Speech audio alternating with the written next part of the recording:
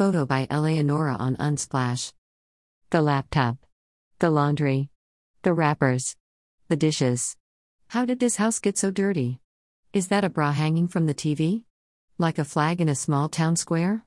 Why is this countertop sticky? Who put that trash on the floor? Why do I get the feeling that if I look I will only find more? Is that cat food out of its dish? Scattered all over the floor? What kind of vagabond lives here? A biker? Or teens by the score? The smell of a litter box is an affront. The dog won't come back in the house. Maybe he just likes the feel of the sun on the porch. A person should know they can't live like this. I mean, of course, a person can do as they wish. It's not seemly or sane to live in such clutter. Who cleans this, I wonder? Do they live with their mother? I turn around to head out the door. I need fresh air. I don't want to know more. Whoever lives here has made quite a mess. I can't judge her too harshly. She's wearing my dress. And my shoes. She's got my keys. Damn it to hell, turns out it's me.